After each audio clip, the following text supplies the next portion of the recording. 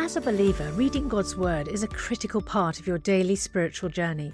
And because it's so important, we've created a unique new resource to help you immerse yourself in biblical truth and open your eyes to all God's Word has for you. It's a free PDF download called The Word 1-to-1 that takes you on a guided journey through John chapter 1. With biblical text and short commentary, each page provides insights that will strengthen your faith in an easy-to-read guided format.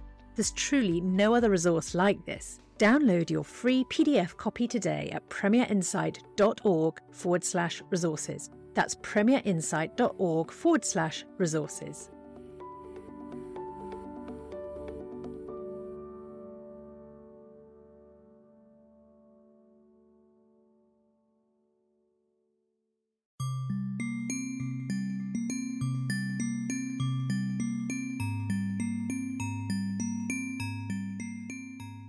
Hello and welcome to Matters of Life and Death. I'm Tim Wyatt and I'm shortly going to be speaking to my dad, John Wyatt, for our latest discussion in our series on coronavirus. This time, it's all about vaccines. There are about 40 different potential COVID vaccines already being tested on humans, with about 100 more at earlier stages of development in the lab. The delivery of a vaccine is seen by many as the silver bullet which could end the pandemic for good. But they are actually more morally complex than we might at first assume. Join us as we sift through the ethical questions around clinical trials, testing vaccines on humans, how they can be most equitably distributed, and even what material they're made with.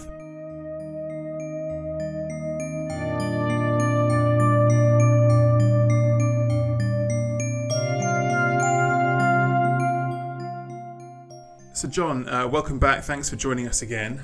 Today we wanted to take a bit of a deep dive into one particular part of the coronavirus pandemic that's becoming more and more prominent part of the conversation, which is the question of vaccines.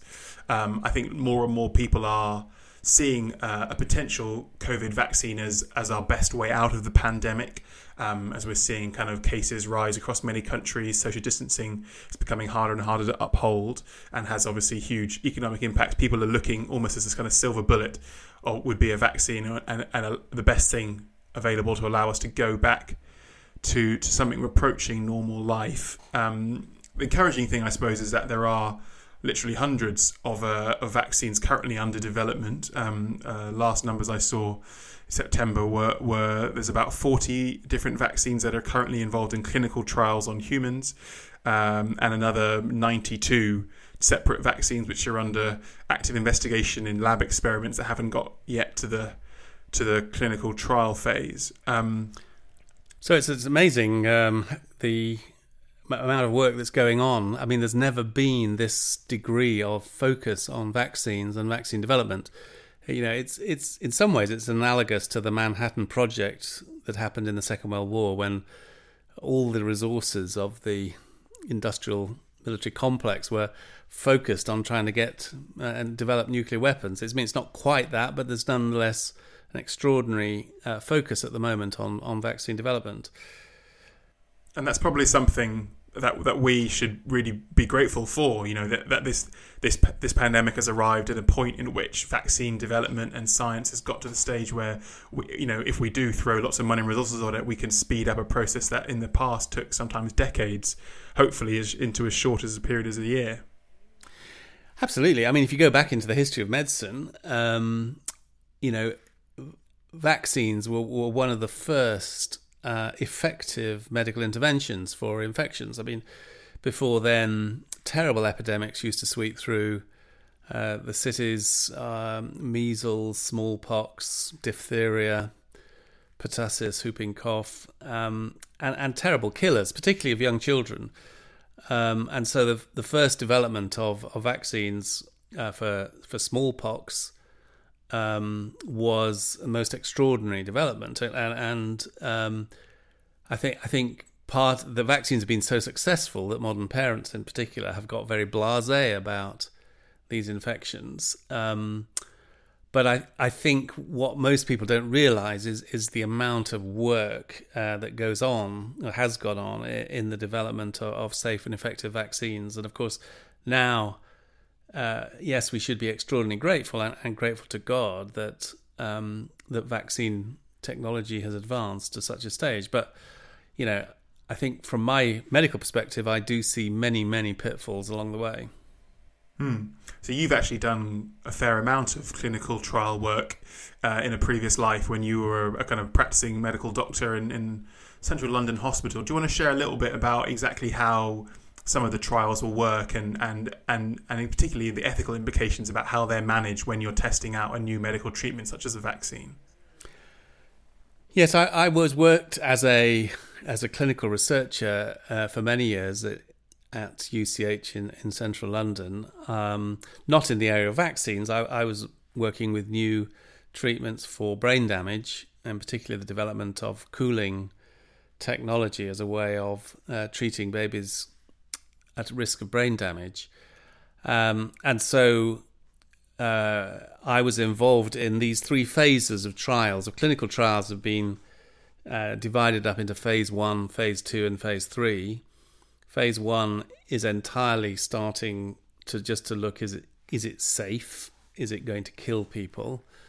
So the question you're asking, and it's, I was involved in the very first time that we deliberately chose to cool a baby, almost the first time in the world, and it was an extremely nervy experience because you just don't know what's going to happen. That's the phase 1 trial. The phase 2 trial is where you start collecting efficacy data. So you're starting to look at whether there's any evidence that it's actually effective, as well as increasing your safety, getting more and more safety information.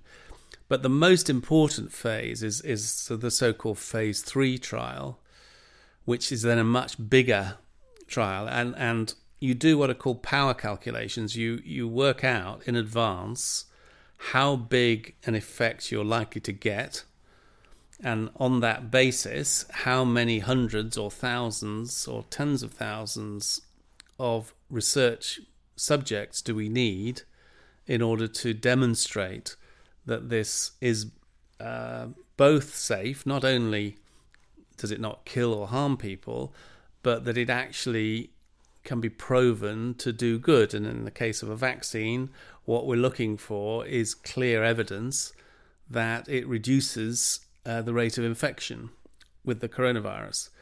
And so what a phase 3 trial involves is you randomize, you take a huge population, you ask them all, do they agree to be part of this trial? You have to give informed consent, and it has to be not coerced, and you give them all the information that you have available.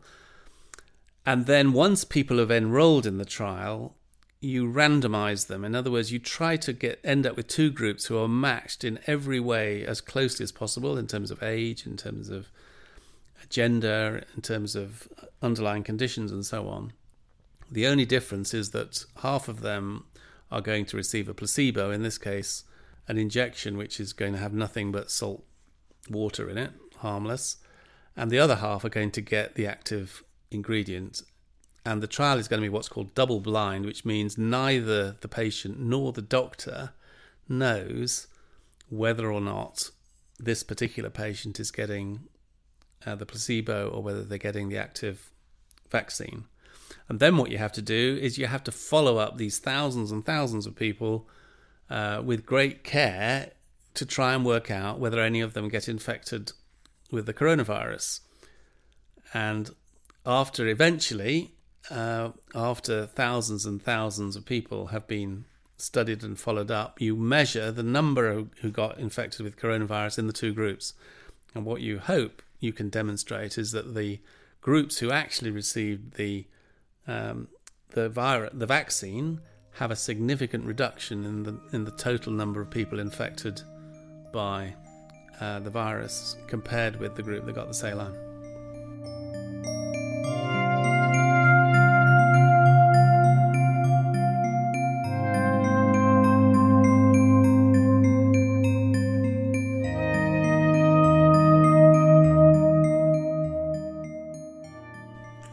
Gosh, so is this final stage, this stage 3, where it's been, injected into the arms of thousands of people. Is there any idea how long that stage can take, or does it depend how quickly the virus is spreading, and so how long it takes for enough people to come into contact with it and either get infected or be protected?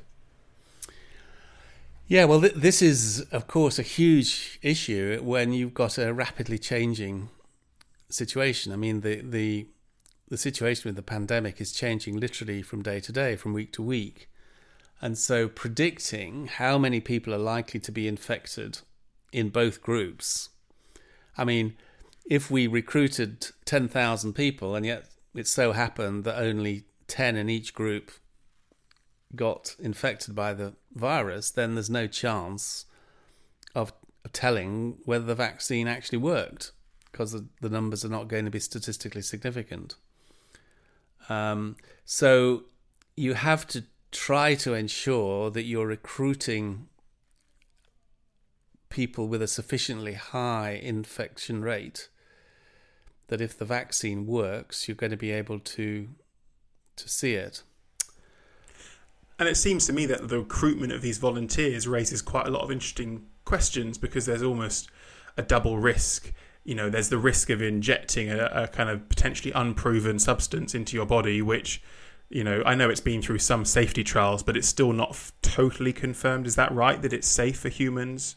And there's been some news stories we've seen of in the most famous one that the Oxford AstraZeneca vaccine had to be paused because they were investigating whether some of the people in the subject of the trial had some, was it encephalitis, and they had to try and figure out if that was caused by the vaccine or was separate coincidence.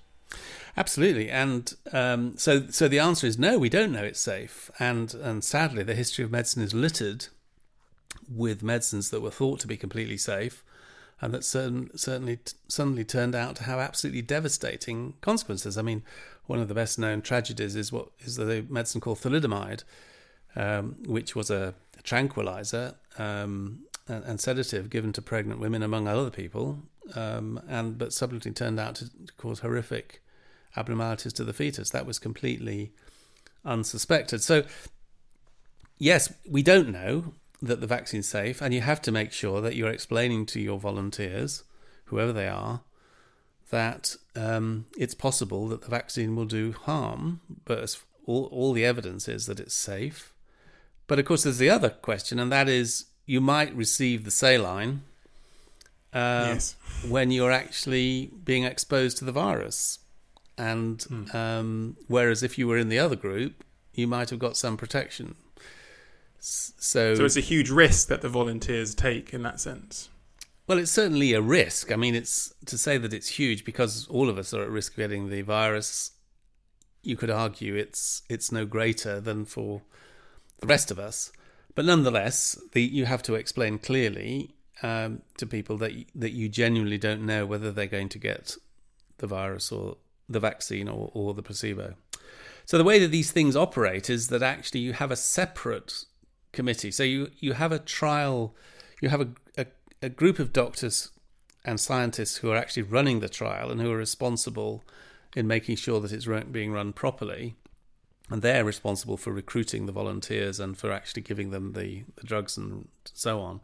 But then you have a separate committee of people, of doctors and scientists and experts, which is an independent data monitoring and safety committee.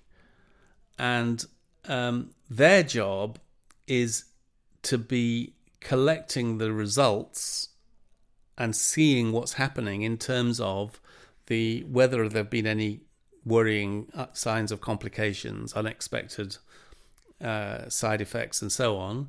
But they're also collecting information about how many people have got the virus, have been infected, and is there any evidence that those who receive the actual real drug are being protected. So it's been decided that you can't give this information to the people actually running the trial because it would skew them and mean that they're no longer genuinely just practicing the trial according to the best principles. And that's why you have this separate committee, the Monitoring and Safety Committee, that is is allowed to see the data, but they're not allowed to communicate it to the main steering committee. And this is often talked about as the kind of gold standard for clinical trials, a randomised, double-blind, randomised controlled trial. But obviously, as you've explained, it requires a lot of bureaucracy, a lot of paperwork. It's large. Normally takes a long time. Do you think there's a case in an emergency situation such as the pandemic for cutting some of those corners if it gets us to a vaccine faster? I mean, it's a really interesting and difficult question. But the reason that this very complex structure has grown up and been developed over years is because we've all learnt the hard way that we need to be confident that the medicines that we're prescribing meet these two criteria. They're both genuinely safe as we know possibly, and they are genuinely effective. And the great danger of having is that there are lots of medicines out there that have never been properly tested by this kind of double-blind trial, and we honestly don't know whether they work or not. And the problem with having medicines that haven't been properly tested is, first of all, that people are not being protected. They think they're being protected because they're having this medicine, but it may just not work. But secondly, it diverts resources from the medicines that do work. So we want to get rid of the medicines that don't work, that there's no evidence that they actually make a difference, and we want to make sure that all the interventions, the medicines and the treatments that we're giving have been proven as much as possible in this most stringent way in a double-blind trial. I mean, it strikes me, if I was kind of being a little provocative, there is one easy way you could speed up this stage 3 process, which would be to recruit volunteers to be deliberately infected with coronavirus, and then you can just test to see if the vaccine protects them or not. And that would be a much smaller group of volunteers and presumably much faster than just sending them out into their ordinary lives and waiting for a number of them to come into contact with the virus.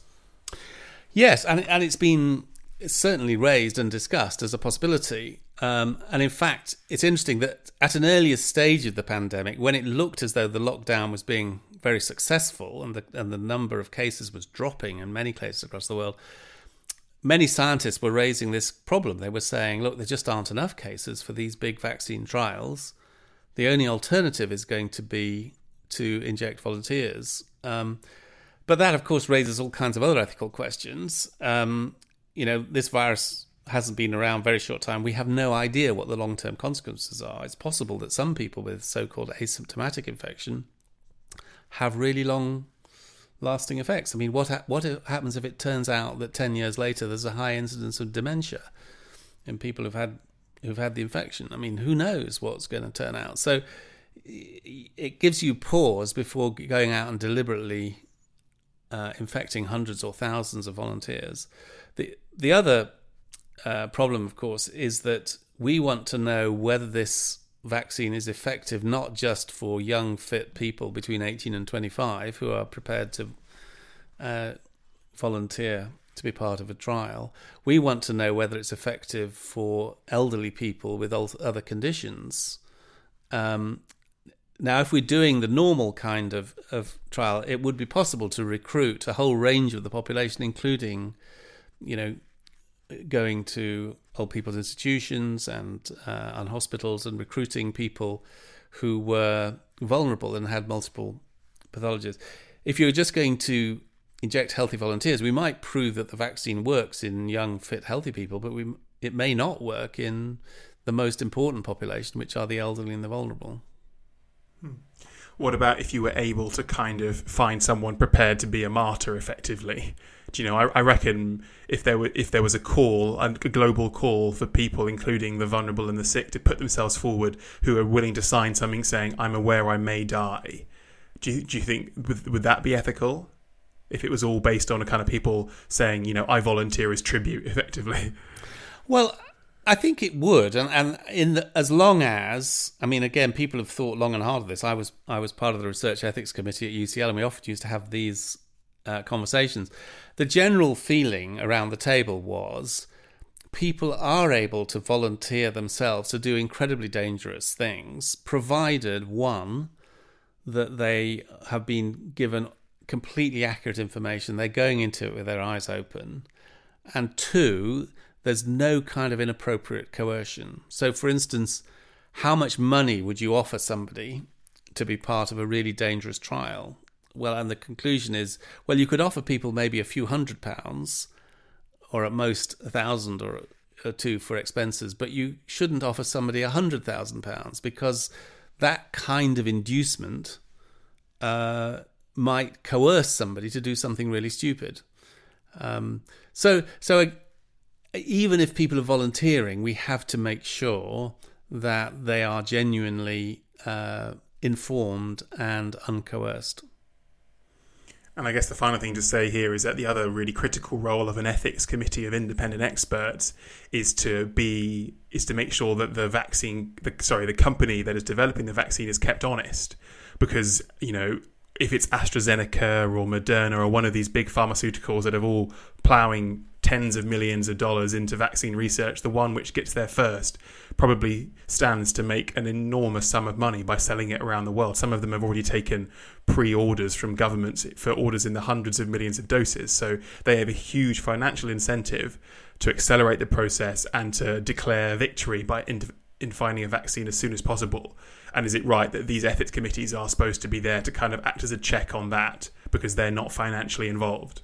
Absolutely right, and of course you're right that there are huge pressures here, and so there's huge pressures on the experts, but it's absolutely vital for confidence in the future in the vaccine, whoever produces it, that doctors and patients and everybody can be confident that there wasn't some corruption or something unethical going on, and so ultimately it is based on trust. It's based on openness, that the data is open, that there is clear safeguards to prevent the data being manipulated, or as much as possible there's an open and transparency. And I have to say, along the line, this is part of the concern about the vaccines that are being developed in societies like Russia, or to some extent China, where traditions of openness and transparency and sharing of data are much less developed. And therefore, if Russia comes out and says, well, we've done a huge trial and we've proven that it's safe and effective, and would you like to use our vaccine? And everyone says, well, we'd like to see the data, please. We want to be able to go over your trial in great detail. And if Russia says, well, I'm sorry, but, that's not going to be possible, then you can see that levels of trust are maybe not going to be very high.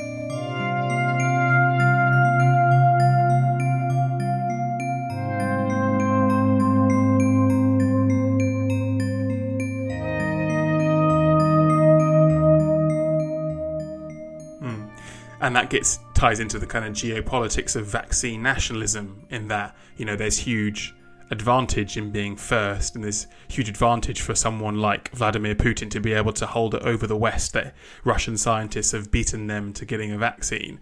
And the question is, do you trust authoritarian regimes like China or Russia to resist the kind of political payoff from being first to a vaccine? I don't know about you, but I certainly wouldn't take one from Russia.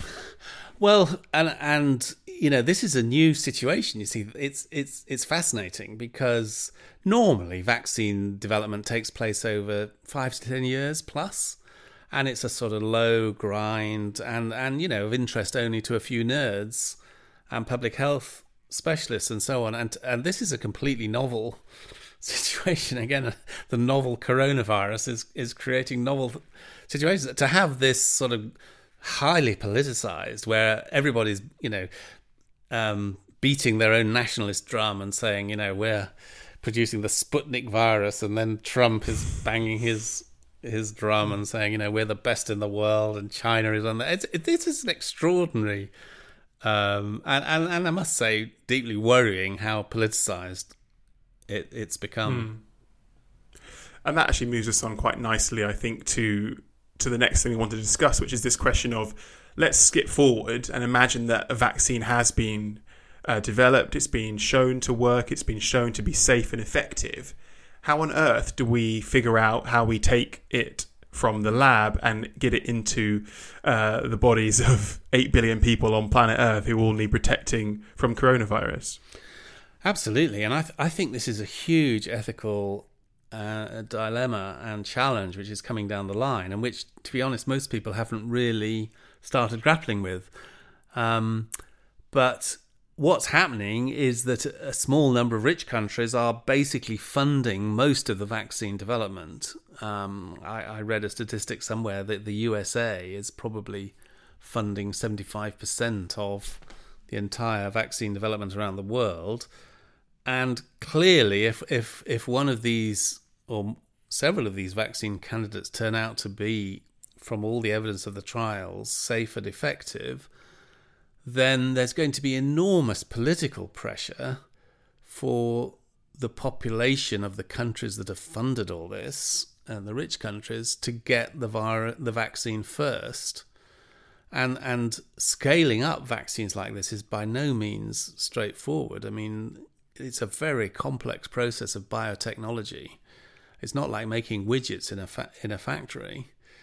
And so scaling up from a company that's capable of producing 1 million doses to 1 billion doses is the most extraordinary challenge. Again, it is reminiscent of the Manhattan Project, when they had to try to make this specialized kind of purified uranium, and they built massive industrial centrifuges of vast quantities to try to make enough quantity to make a bomb. There are some similarities there. But I think the real worry is that what's going to happen is that the vaccines are going to largely go to rich countries, many of whom are at low risk, meanwhile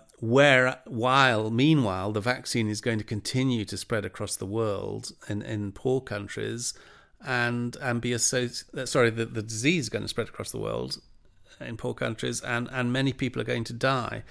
And I came across quite an interesting but troubling report from the Bill and Melinda Gates Foundation. It's just been published, and we'll put the link up on the website. But they were reporting some research done at Northeastern University that concluded that if rich countries buy up the first 2 billion doses of vaccine, instead of making sure they're distributed in proportion to the global population, then almost twice as many people could ultimately die from COVID-19. So it feels like what you're saying here is that the vaccine is most likely to emerge from a Western university or a high-tech Western pharmaceutical company funded largely by Western taxpayers.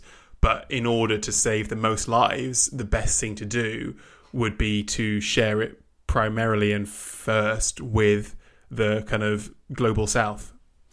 That's right. And so what the modelling was done on just suppose, in an ideal just world, we said that we can't make sure that everybody has a we've only got 2 billion doses and there are 7 billion people on the planet, but just suppose that we spread this around in ratio according to your population. So obviously India, for instance, would receive a very large number of doses, whereas Norway would receive a very small number. And they did their calculations based on that basis, and showed that would lead to very substantial improvement overall in the number of deaths. Do we think that's likely to happen? Well, how optimistic are you?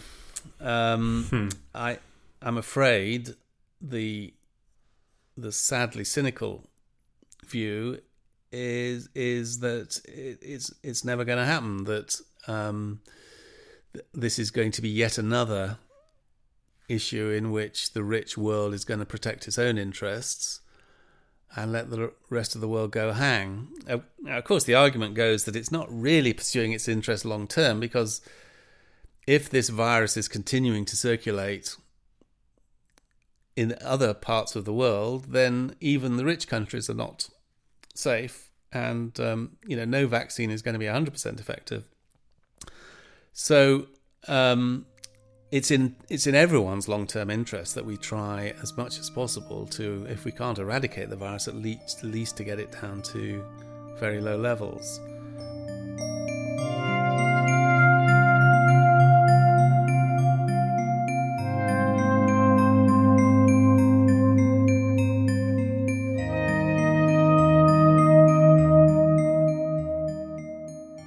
What's the role, do you think, for Christians here? How can we trying to be pushing the needle back towards a kind of globally just approach as opposed to kind of a populist, nationalist, me first approach? Well, I'm not completely pessimistic because I'm old enough to remember the Jubilee campaign, which started in the late 1990s and was in which Christian voices were very, very much at the core of that, and it was all about debt forgiveness for poor countries, particularly in Africa. And at that time, there was a huge debt overhang from the banks in the rich countries who were demanding massive interest payments every year from these very poor countries. And Christian voices were part of this worldwide campaign called the Jubilee campaign. And it got an enormous amount of momentum and high profile, and a lot of celebs and then some politicians came on board.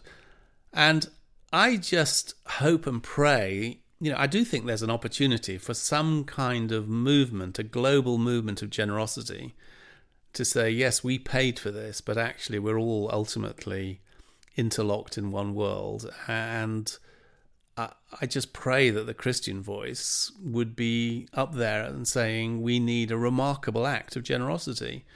But, again, go back to the Second World War. The Marshall Plan was a remarkable act of generosity from USA, which was at least in part motivated by Christian thinking.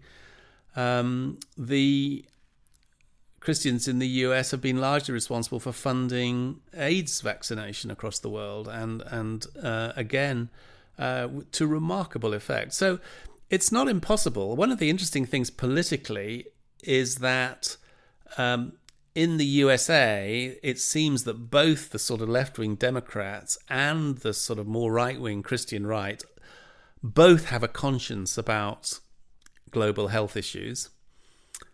And so you could imagine some kind of bipartisan, because that's what happened with AIDS vaccination. There was a bipartisan move in the USA. And on this, just lastly on this issue then, one fascinating thing for me is, let's imagine you're now Norway and you get your allotted per capita distribution of doses of the vaccine, and it's not enough to cover your entire population. What's the best way, do you think, for distributing it within a population? What's the fairest way? Do we say we just do it randomly, pull your name out of a lottery and it's just chance? Or do we give it deliberately to those who are most at risk, the elderly, those with respiratory problems, those who are shielding? What's the best way to go about that? And again, very difficult and challenging issues. And should you be able to buy it? Should you be able to buy yourself to the front of the queue, or buy it for your children? Or should you say, well, I'm sorry, however wealthy you are, you're not allowed to jump the queue? I certainly think, again, partly on public health grounds, but partly also on Christian grounds, that there's an argument for going for the most vulnerable. In the Old Testament, time and time again, there's three groups that are singled out: widows and orphans and immigrants, because they were the most vulnerable people in society. And I think there's a good argument to say, well, who are the modern equivalents of the widows and the orphans and the aliens? And they are the people who are particularly vulnerable, often elderly people, but also people with health conditions, with immunosuppression, with and we should focus our protective attempts on them. Do you think when a vaccine is available, it should be compulsory? Or do you think that it always is important to have freedom of choice to decide whether you should or should not take up this medical treatment? Yeah, it's another very interesting and controversial issue. Interesting, in the UK, we've never gone down the route of compulsory immunisation. It's always been felt to be something partly which is just inimical to the British style of concern for freedom and liberty, but also that it can actually be counterproductive, that this sense of coercion using the force of law can actually cause more people to be suspicious. And so we've always felt that persuasion rather than coercion is the most important. Other countries have gone down the route of coercion, and it's quite common in many countries for a child, for instance, not to be allowed to enter public school, at the age of 5 or 6 or 7 or whatever it is, unless they can demonstrate they've been immunized against common diseases, including measles and so on. I think probably I would vote for the British approach and say, let's not make it compulsory, but let's really go in for persuasion. And that means we've really got to challenge the anti-vaxxers, the conspiracy theories and so on, which are, I'm afraid, spreading. There are millions and millions of people who apparently believe some conspiracy theory that the whole attempt of vaccination is being dreamt up by Bill Gates, who is planning under the guise of a vaccine to inoculate people with microchips so that they can be monitored, and there are millions of people who genuinely believe this stuff. And that's what really terrifies me, is that, I've been kind of observing the rise of the anti-vax movement, which has been growing, I guess, for the last couple of decades, ever since the discredited study that falsely linked autism and the MMR vaccine here in the UK, unfortunately. But in the last few years, particularly, it's really blown up, often in wealthy parts of the world. You see in places in California, they've lost herd immunity for things like measles, which is now back. But what is really worrying, as soon as the pandemic began, is that you can see how it fits into the conspiratorial mindset. If you're already suspicious of the medical establishment, of the pharmaceutical companies, and you think vaccines are a con, and then suddenly the government is pumping, what you'll see as propaganda down your throat, saying you must take this vaccine, surely people are just going to be kicked back even more. The more you push people, the more they resist. Well, and this is where, issues of human psychology and so on, and it is deeply mysterious and troubling, because at the very same time that we've had this physical virus spreading across the world and physically infecting people, we've got a pandemic of misinformation about the virus spreading across the internet and social media. And arguably, the misinformation pandemic is just as dangerous and just as likely to lead to deaths as the actual physical virus. And the trouble is that whereas we think we know how to deal with the physical virus, by and large, by getting a safe and effective vaccine, we have absolutely no idea how to control the misinformation pandemic.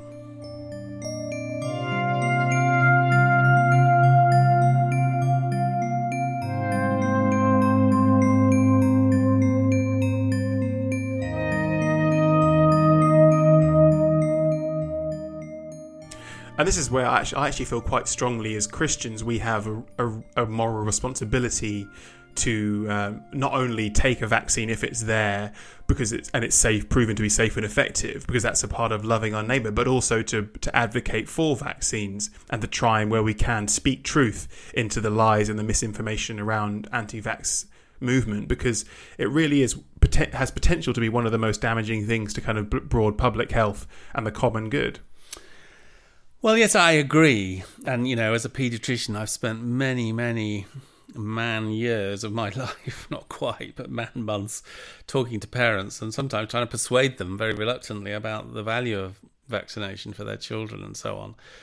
I suppose at the same time, we do have to respect the right of conscience. It's easy to go over into a totalitarian belief that we're going to use force, which so easily starts going horribly wrong. So I want to use persuasion, but I do want to respect people's right of refusal, as long as they know the implications of what they're doing. But I do also want to appeal to their sense of community and solidarity.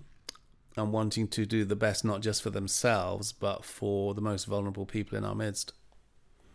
And I suppose lastly on this, it also speaks to the longer term, enshrining and protecting the right of refusal to medical treatments or whatever the state is offering.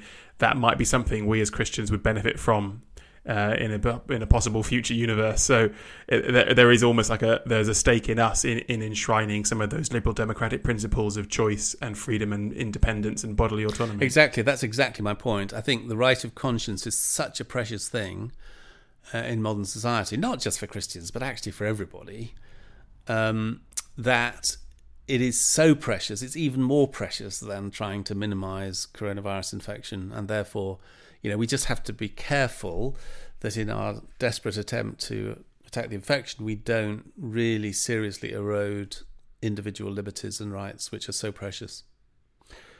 There is another issue which I haven't mentioned, a really complex and difficult ethical issue, and that is that some of the vaccines, including the Oxford University AstraZeneca vaccine, has actually been developed using what are called immortal cell lines. These are cell lines that continue growing and growing for years after years. And this particular one, which the vaccine developers have used, actually comes originally from a fetus, an unborn baby who was aborted back in the 1970s in the Netherlands. And so that again raises a whole new set of issues about, by having a vaccine developed in this way, am I in some way colluding with the whole tragic and knotty problem of abortion? So I just don't think we've got time to deal with that in any detail in this podcast. But if you're interested, I've just put up an article on the website which deals with that issue in some detail. So there's more resources there to explore this further. Thanks, John. Sounds like there's plenty of us to be thinking about and getting our teeth into on this question of vaccines. But we'll draw it to close there. Thanks for joining us, and I'll speak to you again soon.